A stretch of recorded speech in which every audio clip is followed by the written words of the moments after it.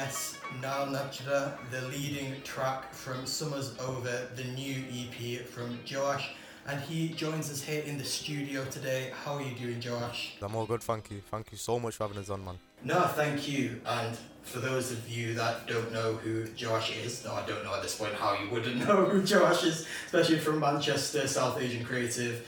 Give the people like a little bit of background on you. My name is Joash, I'm an artist From Manchester, I'm a singer and producer. I've been doing music for a few years right now, and I started off producing, making beats, and then I started singing, and my music is just a fusion of hip hop, R&B, Punjabi. I spit in both languages, and I've just most recently released my first EP called Summers Over. Obviously we're going to talk loads about the EP, but thinking about what's led up to that, we're just talking off air about how you've done so much in such a short period of time, because you're 19, about to turn 20, right? Yeah. So like, I think, did you get your first official tracks released at 18 or 17? Yeah, so I was 18 when I kind of found my sound, and I released my first, I call it my first proper single, Company, and that got picked up by BBC Asian Network, big up Bobby Friction, and since then I've just been dropping singles, and I've collabed with a few artists, and just dropped my first body of work. So what was it that led up to that? Before, when you were 18 and you dropped Company, what was it before that had led to being, this is what I want to do, I want to release music? Like, were you interested in it at school, or was it just one of many hobbies? Yeah, I mean, I think from early it was just, my main interest. Obviously I was interested in different things. As you go through school, you got loads of interest, but music's the one that stuck. So I started playing piano when I was about 5, and then I started making beats on like an iPad when I was about 12, 13 or something, and then I moved on to making beats on a laptop, and then I started experimenting with like recording my voice and then singing, and then I found out that I had like such a passion for songwriting, and just telling my own story through music, and it's just stuck since then. Yeah, you know what, that is actually so interesting hearing you talk about, I started making beats on an iPad, then moved onto a laptop, and you just told me as well how the first song that you made wasn't even your own laptop, it was your dad's, right? Yeah. But it's really interesting to hear you speak about that. It makes me think maybe for the future, for artists that will come after you, that it's not easier but certainly more accessible for people to start making music from that young age, whereas obviously before, when technology wasn't as accessible as it is, you obviously have to properly book out studio time, this, that, the other, whereas obviously if you were 12 and like playing on an iPad and that's where that sparked that passion, then obviously why can't it happen for anyone else? I mean, I hear a lot of excuses from like the younger artists coming up and saying that, I haven't got money for a laptop, for studio, for this and that, but I just started on not even an iPad, it was an iPhone, just my dad's phone, and you can literally start from anything. Like I remember just recording like with that iPhone mic and just making tracks, and and like you said, it is really accessible nowadays. Coming back to the present now, obviously you've just dropped last Monday, so the 13th, your debut EP. Is 4 tracks. It's the first project as such that's like, I suppose like EPs, they're kind of meant to take you on a journey or be like, they're going to have a same feel to it. So what was it that made you think, okay, because obviously you've dropped a number of singles, both as a producer, as a main artist, etc. But what was it that made you think, okay, this is the point at which I want to drop this project, and this is why, like, this music is the right way to do it? As you chatted with Sam Malik the other day, I was a participant in one of his projects called Level Up at Contact in Manchester, and the end goal of that project is kind of that each artist produces their own EP, but more than that, I just had about 20-30 songs on my laptop, and a lot of them were worthy of being in a body of work together, and when you have that many songs, then why drop them as singles, especially if they relate to each other and have that story. So I reached a decision of like 4 songs that all shared kind of the same concept, and you know, sonically they fit together as well. So you know, if you notice through all of them, I intended it to be like each one is a different stage of relationship. So you know, it starts with Nal Nachida, which is quite happy, like just typical love song, and then you know, as you get to Falling and Still Mine, the bonus one, you know, it's kind of like the breakup stage of the relationship. And you know, just sonically they all sound like that post-summer vibe, so that's where the title Summer's Over comes from, because you know, I think they all have quite hard-hitting, you know, hip-hop trap drums, but the melodies are quite soft and soulful, and you know, quite gives that chill vibe of that post-summer feeling, I think. When was the main making of the EP? Like, when did most of the work go in towards it then? So it was just over lockdown, so you know, just me just locked in my bedroom, literally just put you know, was making all these tracks, and I think Nal Nachida was the first one that I made, and you know, that was about in January. So you know, we spent a long time on it, you know, trying to perfect each one. Speaking about that first track as well, was it always intended that you were going to have a feature on it with Dada Flow, or was that a new addition later on? I had like half the song pretty much done, so everything apart from Dada Flow's verse. And you know, I remember I was listening to Bobby Friction on Asian Network, and I heard one of Dada Flow's tracks, 47 Gang, and you know, I thought it was quite hard. Like, you know, you don't hear many Punjabi rappers from Pakistan, especially, and you know, then I heard Bobby say that he's from Manchester, and I was like, oh damn, I got to collab with this guy. Like, you know, we're in the same scene, we're from the same city. So, you know, I reached out to him and I said, you know, like, yo, I got this open verse in one of my tracks, doing a hop on it. And then, you know, I think he fit really nicely, because obviously most of his stuff is more hip hop and rap, but Nal Nachida is a love song. And you know, I thought it'd be good for him to get some, you know, just a different style of track for him. You know, it makes him more versatile, and yeah, I think he's a sick like contrast to my voice as well. And you know, just really happy with how it turned out. Yeah, definitely. And it's funny as well, because I think I can actually remember, I think I was tuned in for that episode of Bobby Friction as well. Right. And that sticks in my mind. I remember it was in the car, I went to Lidl and I was in the car. And I think that the fact that stuck in my head just shows, like, obviously it wouldn't have stuck in my head if I didn't listen to it and I was like, oh, there's something really cool about the way that he raps. And also the whole Italian side to it as well. It's like a new addition. But yeah, definitely a good addition for you to have on the first track of the EP. Yeah, definitely. So, obviously you've said how these 4 tracks are all sonically the same, and they're talking about stages of a relationship. Was that sort of reflecting on your own experience, or was that like sort of taking from other people and putting that into music? Because obviously I'm aware, like, I'm saying this as I got into the relationship that I'm in at the age 19, so obviously, like, I'm not discrediting that in any way, but obviously you are, like, still quite young, so listen to the music, it does sound very mature, so I'm curious as to how that actually came about. Yeah, I mean, you know, they all come from past experience, but you know, each track was different. I didn't initially have that story in my head, but you know, all the tracks come from past experience, and you know, I just kind of drew the dots afterwards, if that made sense. We're gonna play Come Through and Falling now, which are tracks 2 and 3.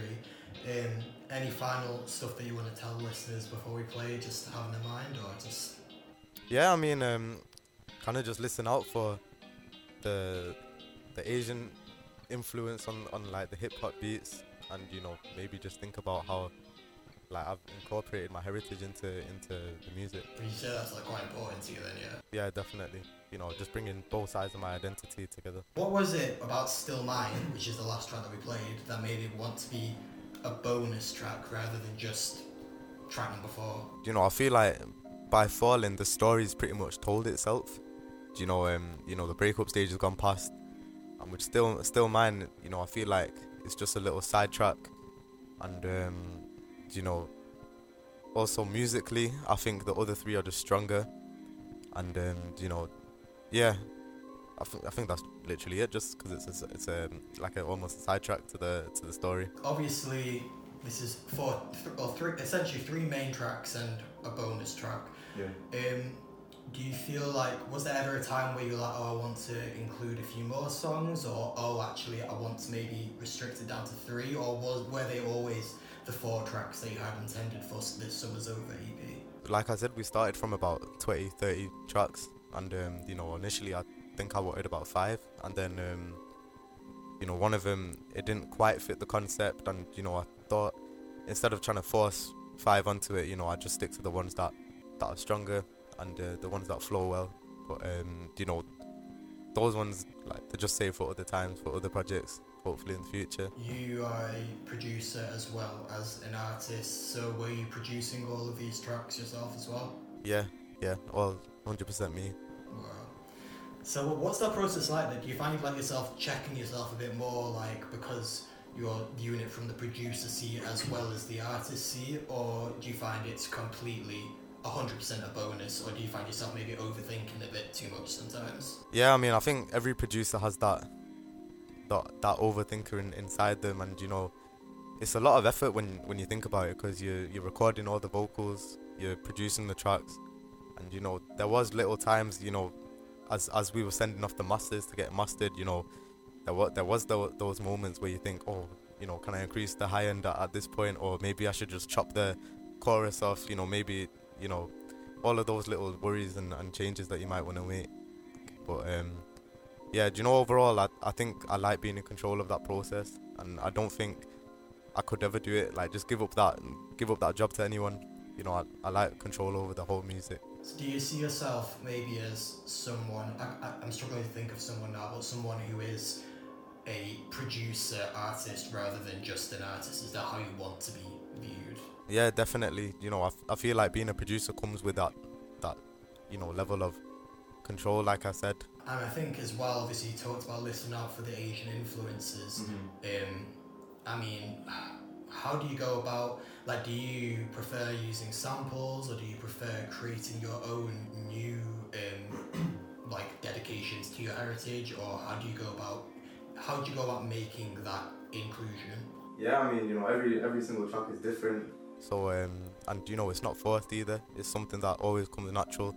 And if I'm trying to force something into, trying to sound Asian to conform, then I think that's the wrong way to go about it, and I just end up scrapping it. But for example, with Come Through, what you just heard, there's like a sitar that's layering the vocal melody, and so that's something I played in on like keyboard myself. But with Falling, there's an Asian sample of the song Botte Jattande by the legend Surinder Shinde, and that's that chopped up melody loop that plays in the start, and that was the whole foundation of the song, and then I built everything on top of that. So yeah, it varies from song to song, and you might remember my song Janet with Freezy, Big Up Freezy, and even songs like Be Mine, Call On Me with Hannah Malik. They all have the Asian influence, but they're all done in different ways. Yeah, that's cool as well, that it's not just, obviously this isn't discrediting anyone that does do this, but taking a sample, like, and just kind of speeding it up, slowing it down, chucking it in, like each one is doing that little bit something different to it. Yeah. Maintaining variety, which obviously you, like, we've spoken just now as well, how you do so much and so much different stuff as well, which is a real credit to your craft as well. Yeah, thank you. Thinking about the future now, obviously you've got your Monday Night on the 3rd. Yeah, that's right. Corona permitting, fingers crossed, but looking forward to seeing you there. And will that be just the EP performing, or other tracks, or? Yeah, so it'll be all of the EP, and some of my older tracks, and then some unreleased ones, some exclusive ones, and then maybe a surprise at the end. I might bring on a few special guests. I won't say too much. I wonder who they could be. Yeah. But yeah, no, I'm definitely looking forward to that. Radio. Like I said, I've always been impressed with the amount of stuff that you've done. So I thought we'd play a little bit of a game. Alright. Which I'm going to give you the headphones for, because I don't think I can play out. Cool. So what we're going to do is I have loaded up 5 5-second clips of tracks that you have been involved in, either as an artist or a producer. Okay. And reversed them. Right, okay. So the the aim of the game is for you to identify what track it is that I've done. Now, some of them are probably a bit easy, some of them might be a bit difficult. Right. Like, watch you go and get all 5 straight away now. But like, if you do, obviously that means you know your stuff. Yeah. But I'll be disappointed if I don't get all 5. this is track number 1. So if you let me know after you've heard it, what track of yours you think this is.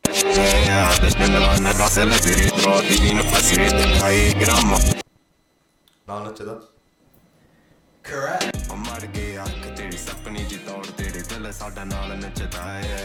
Right, so we got 1 for 1.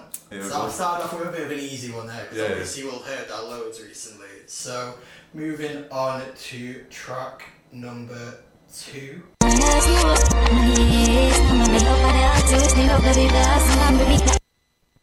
Calling Me by Hannah Malik.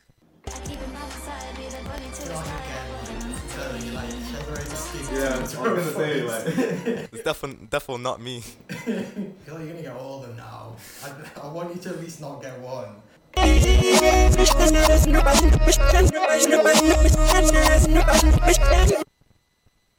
Punjabi Boys by Kora Malik and what's mine? There we go. That's where we have to bring it. But no, you got the track, obviously. I thought that was gonna be the one to get you out. Yeah, I almost didn't get it, to be fair. Track number 4.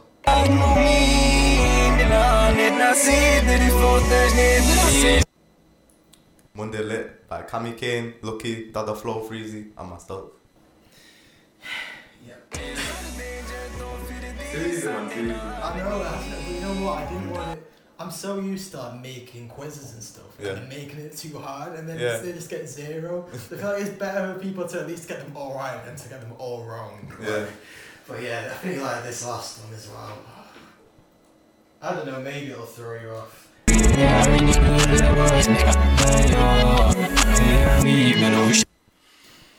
want me to just get it wrong on purpose? Yeah, I mean, if you want to, I wouldn't be against it. That was Be Mine by Freezy featuring myself. You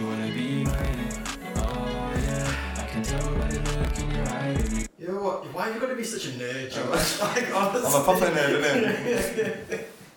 Oh dear. Like I was saying before though, obviously all of those tracks are very different in their own way, and it is really cool to see how you've added your own Joash spin onto all of them. So again, credit to you. You deserve to be able to recognise all of them. So. Thank you.